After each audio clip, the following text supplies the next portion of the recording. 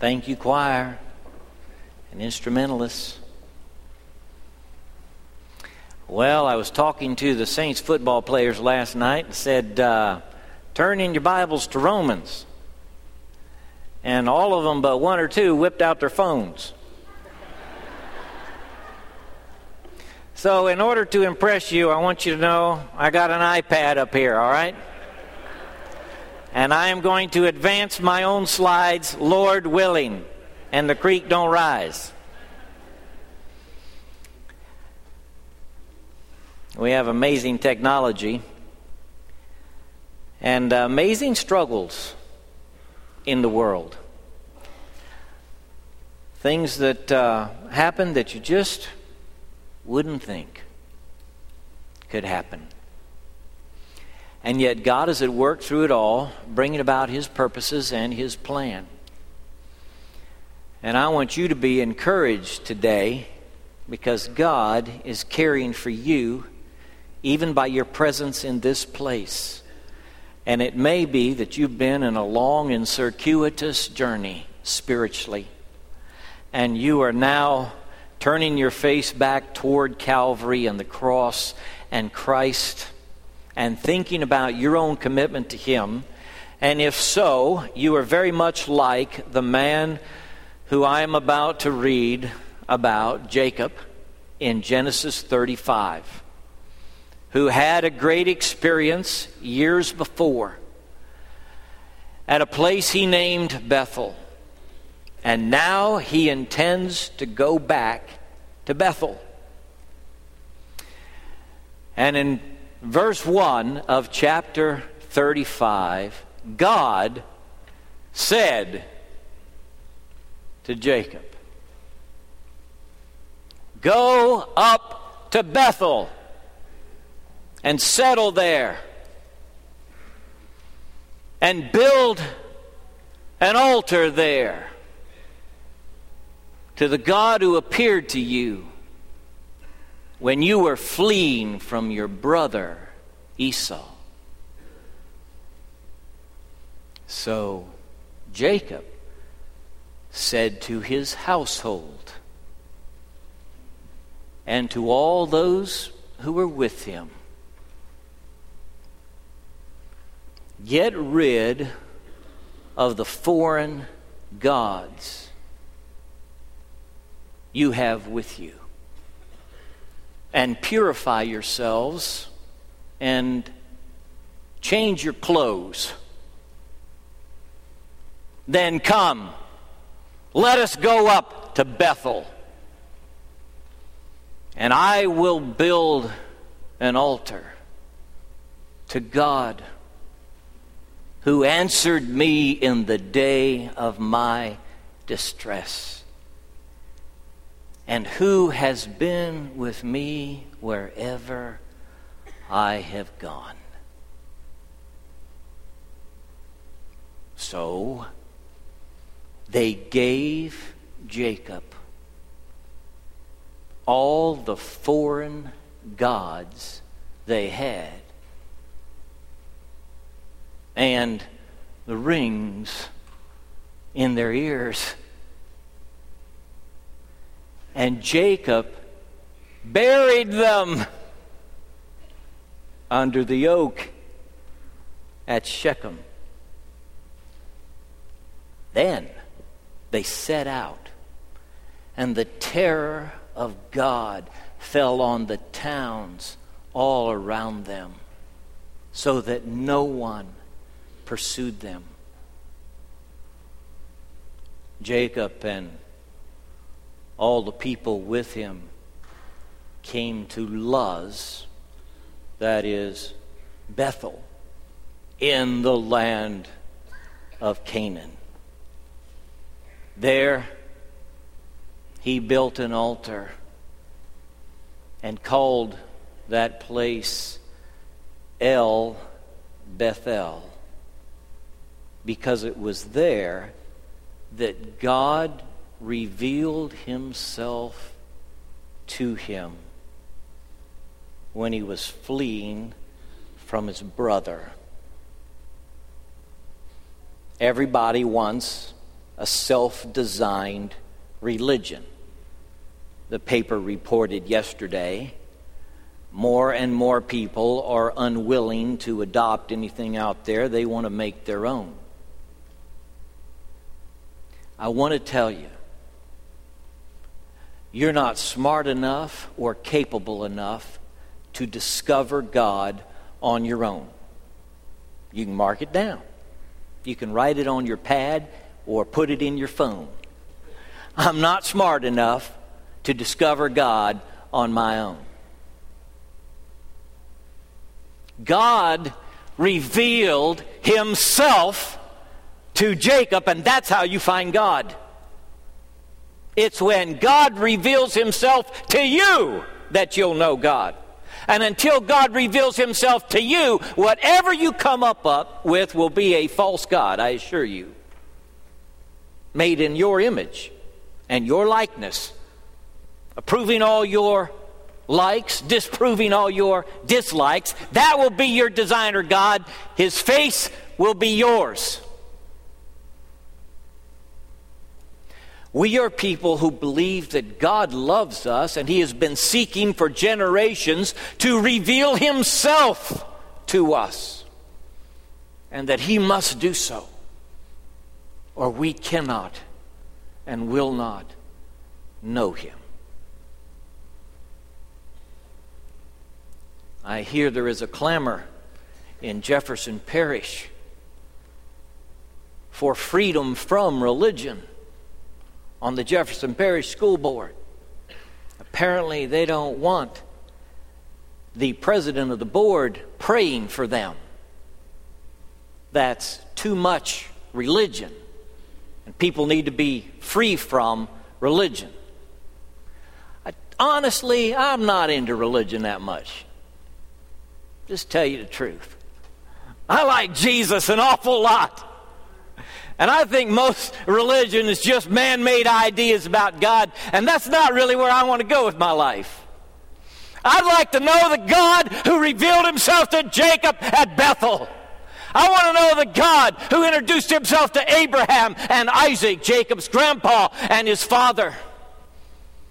I want to know the God who's interested in his world and revealing himself to the prophets and the kings, and who culminates his great revelation in his Son, Jesus, who is the brightness of God's image and the exact representation of his nature, and who holds all things together by the word of his power. We are people who believe God has revealed himself, not just to me in my closet, but to a long history of folks whom he chose to be his vehicles, his avenues, his funnel of revelation to the rest of the world. And that's what God was up to when he said, through Abraham, all nations of the earth will be blessed. How? Because Abraham, I'm going to pour through you and your descendants the truth about who I am. I'm going to show you myself and ultimately culminate my revelation in the promised one who is coming. That's what God's up to in the world. Jacob has had a mighty struggle with God. He's gotten his new name, Prince with God. One who prevails with God and with men. He's come out of that experience with a new boldness in his heart. And he turns his face to go back to Bethel, where God encountered him so powerfully more than 20 years ago. He does so because God says, go back to Bethel. I want you to remember the place where God most powerfully spoke to you, where the God of heaven revealed himself to you on a bed of affliction, or in the loss of a loved one, or a crisis you experienced, or when you were a boy or a girl or a college student, and God opened the door of revelation and He knocked on the door of your heart, and He spoke to you. Going back to Bethel is about returning to the God who revealed Himself to you. When you called on Him in the day of your distress, He answered you. And He's never left you since.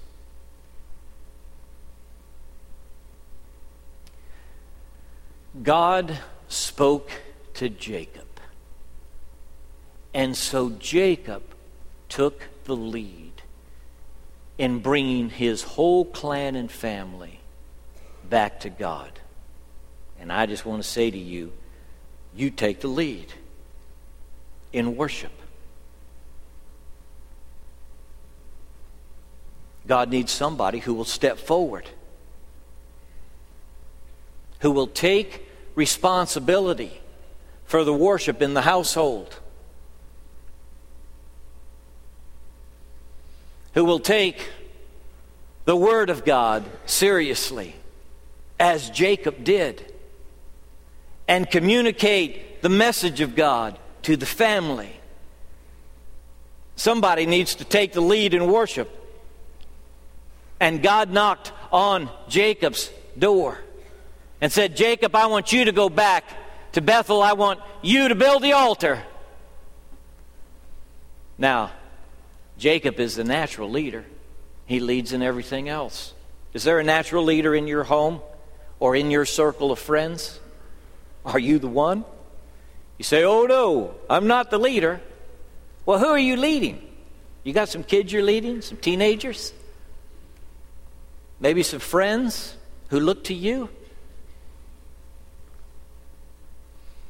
Whatever the capacity and role you have in leadership, I'm encouraging you this morning to do like Jacob did and take responsibility. Somebody needs to. Take the lead, even though you don't know all the answers. Some folks are afraid to open their mouth and talk about Jesus because they might get cornered by questions they don't know the answer to. Hello, that's me. I have no problem saying, that's a good question. I don't know. It's all right for you not to know everything. You can take the lead even when you have questions. And you don't know all the answers. It's okay. Step out and do it. You got some precious people who are counting on you in your family. Jacob had a family. He had lots of children. He felt a weight on his heart about them. I want you to feel the same. I want you to feel a weight on your heart about the people who look to you, who count on you, and for whom you are the leader. I want you to think about your spiritual leadership for them. You say, well, what does it mean to take the lead in worship? It means you initiate the conversations. That's one thing. So you take the initiative. You start talking about it. You start the discussion. You participate in the process. I've known dads and moms, all my ministry, who sent their kids to church, but they themselves didn't go. They wanted the kids to go to church and learn, I guess, what they thought they'd all learned already and didn't need to go anymore. That's not what Jacob is doing here. Jacob's going to build the altar. He's going to physically be part of the process. He is going to participate. The most powerful way that you can lead your family in worship is to be a worshiper yourself. If you want to lead in worship, be the leading worshiper. Let them see your heart aflame with passion for God. Let them hear your prayers. Pray with your children. You will learn things as they pray and discover what's on their little hearts that you didn't know. And it will help you with your leadership, with your parenting, and with your grandparenting to hear your children and grandchildren pray. What a revelation it would be for your wife if you were to open your mouth and pray in her presence. The things she'd learn about the concerns that are truly yours, and the things you'd learn about what's on her heart if you all prayed together. Participate in the process. Help select the place like Jacob did, and rally the troops. You say, well, I don't know if they'll follow me. I tell you what, I think they will. That's my grandson, Jackson, and I caught him in motion. And I think this is how your family and friends are going to respond to you standing up and saying, we're going back to Bethel. I want us to start a discussion about what God means to us and how our family's going to worship and what we're going to do in following Him. I think you're going to discover that a family is ready to go. His wives were ready to go. He didn't know it till he said, let's get out of here. And they said, you're right, let's get out of here. Let's go on back to Canaan, to the land of promise. Jacob, I don't think he even knew what Rachel and Leah were going to say when he said, I'm ready to head out. But they said, let's go. And so did the family. Take the lead. Let God talk to you about this, okay? Let the Holy Spirit talk to you. Don't hide out right now. Just let God talk to you about what He wants you to do in taking leadership in worship of the God who loves us. Now, here's a hard thing we have to learn. You got to clean up the toxic waste.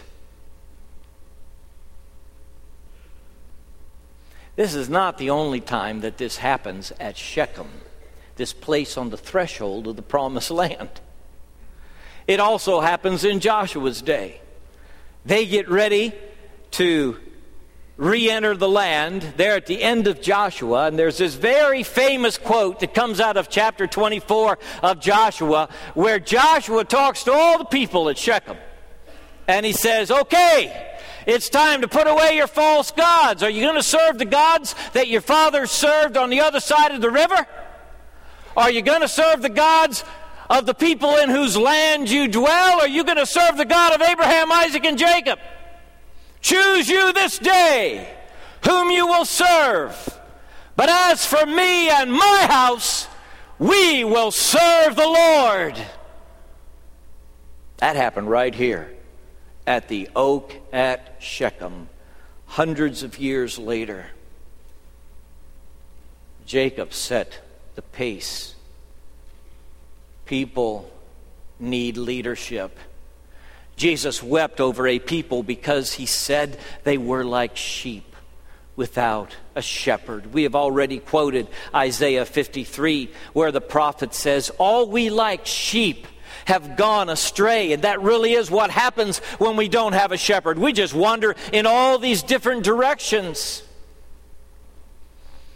And so when you take the lead in worship, you also take the lead in cleaning up what's happened in the house. You just share it with your family. Hey, we're going back to Bethel. We can't take these foreign gods with us. How these gods crept in is a mystery to me. You know, Laban came looking for his gods, you remember? And Rachel wouldn't get up off the trunk. She had them hidden in a trunk. She told him, I can't stand up right now. I'm in the female way or whatever. And so she sat on that trunk and they passed up. They didn't find the gods. She'd stolen the household gods out of Laban's house.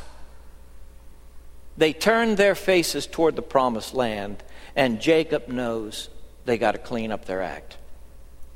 I'm not talking to you because I think that you cleaning up your act is going to get you favor with God.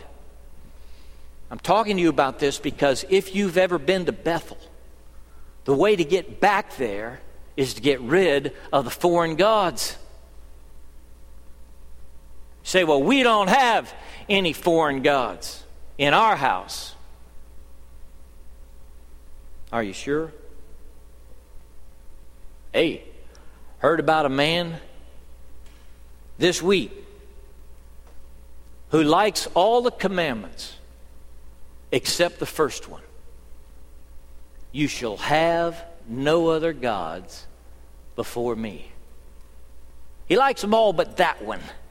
That particular command is nettlesome and worrisome to him. What's your passion in life?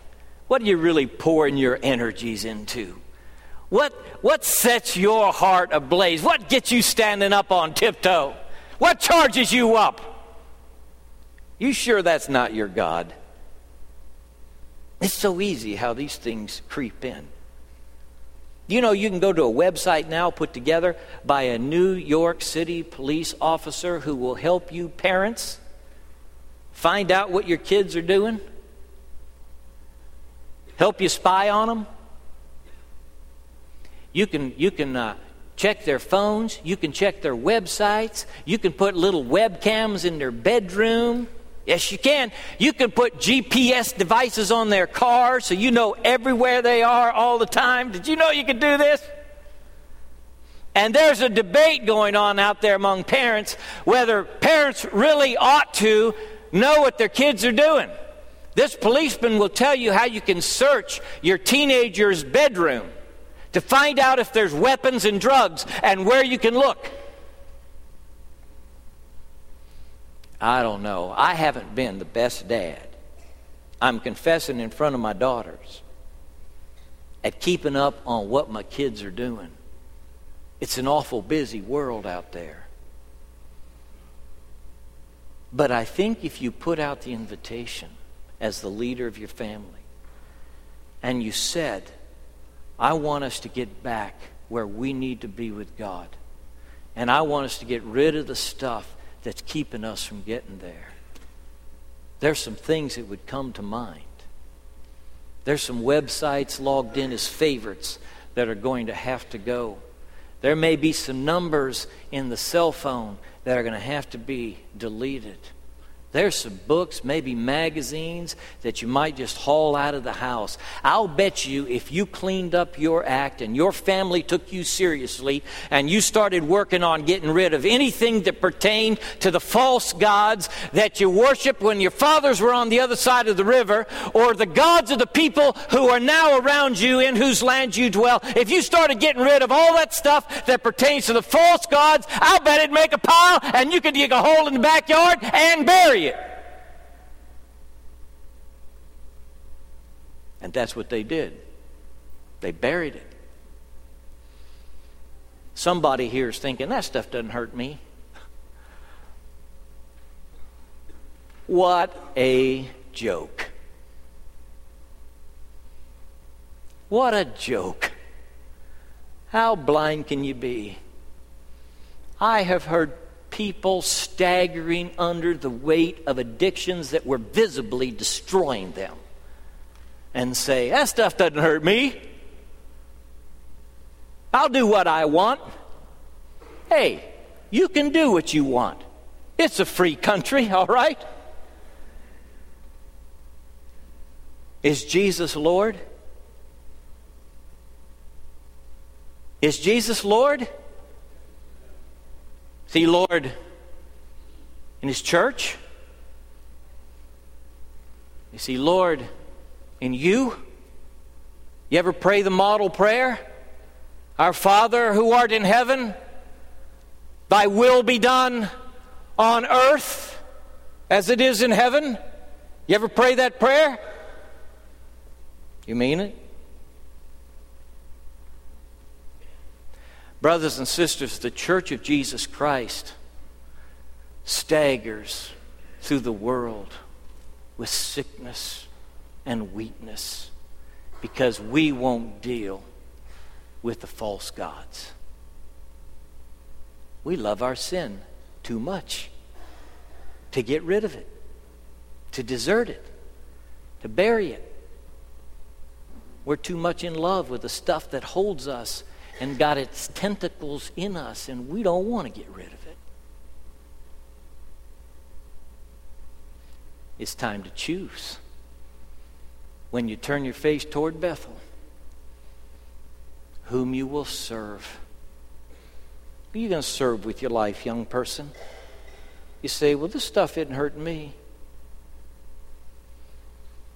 It's draining the life out of you. It's putting you at risk in the most important decisions of your life, which you're going to be making just in the next few years. You know when you ought to be most focused on Jesus, most committed to his cause, most sensitive to being holy and blameless before him? When you're making the decisions to shape the rest of your life. That's when. Your youth is no time to wander off into dead ends and disasters. Those troubles cast their shadow long and far over your journey. Much better for you to say Jesus is Lord and bury the stuff that fights with his lordship in your life. Clean up the toxic mess and have a public ceremony of burial. That's what Jacob did.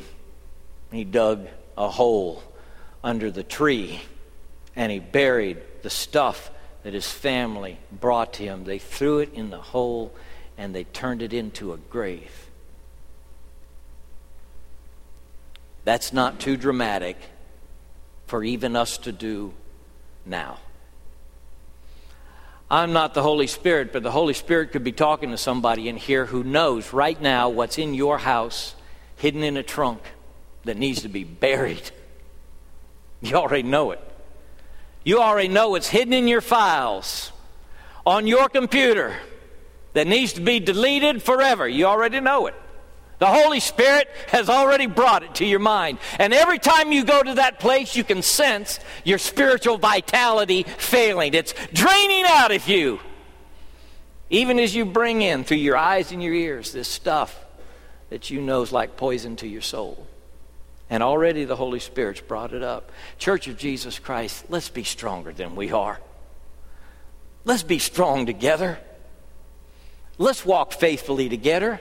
Let's get us a grave and bury the stuff that drags us down and drags us out. Let's get rid of it.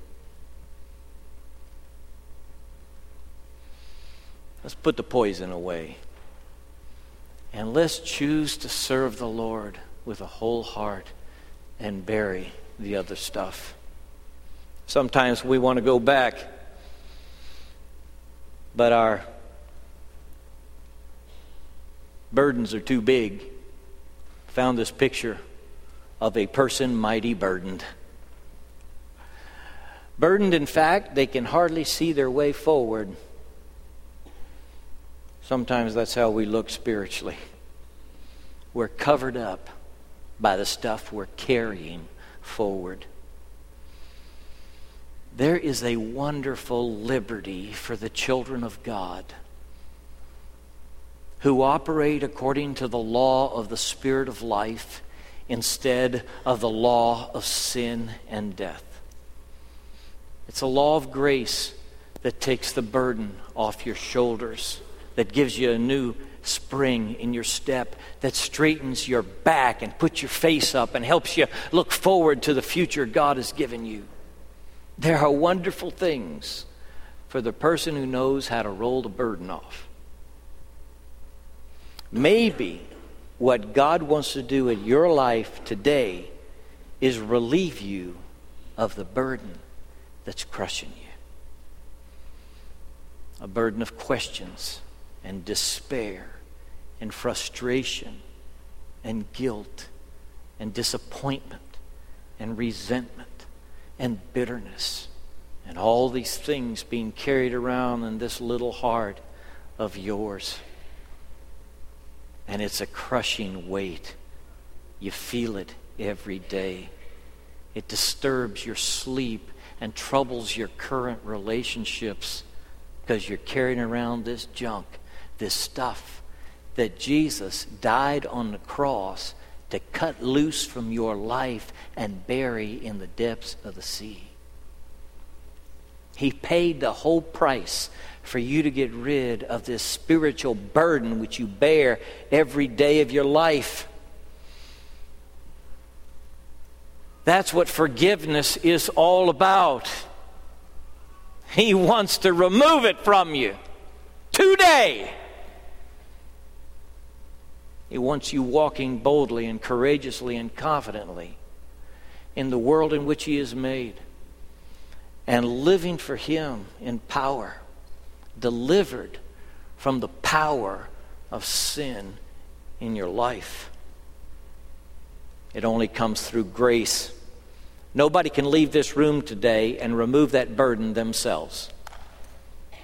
It's only grace. Grace is the unearned favor of God. God forgives us because Jesus paid it all. Jesus died for you on the cross. He paid for all your sin debt. He wants to bury it. He wants to give you a new life in the Spirit. Say, it's time for a new start. Somebody here has been longing for a way to start over. You've been saying in your heart, I wish there was a way that I could go back to the beginning and start over again. I think Jesus Christ is a way that somebody starts over. That's why John the Apostle said, trusting in Him is just like being born again. Jesus, in fact, said, you must be born again. You say, well, I've already been born again. Well, knowing Jesus as Savior, He calls you to a new start again. Not to be born again, but to commit your body as a living sacrifice to Him, holy and acceptable act of worship. I beg you, brothers and sisters, let's do it. Let's ask God for a new beginning. Let's set away the stuff that we know is tearing us down. And let's ask God to take us back to Bethel with a new start where He showed Himself to us powerful. Let's go to that place. Let's return to the God who answered us when we called on Him in our distress, maybe years ago, and who has never deserted us, no matter where we went, even right up to the present time. Let's bow together. You never know who's listening, who's suffering the heartache. You never know to whom the message goes like an arrow. Somebody came up to me last night after I presented the message and said, this was for me. I want you to know this altar's open if you want to come and pray. This would be a great place to just get on your knees, let the burden roll off. A great place to say, God, I need a new start spiritually in my life. I want to do it right here, right now. This would be a great moment to say, Lord, give me a new beginning. God, I pray for brothers and sisters in this place who need to start afresh and anew in their walk with you, who need to go back to Bethel, to the God who revealed Himself to them in the time of their crisis and need. And Lord, I pray that you will call us back to yourself. I pray for the ones most at risk, for those closest to the poison. God, that you will deliver them and help the burden to roll off. Break the chains that bind us. Do your work in us, we pray. Give us that new day we long for, and set our feet back on the solid ground which is Christ alone. In His name we pray. Amen.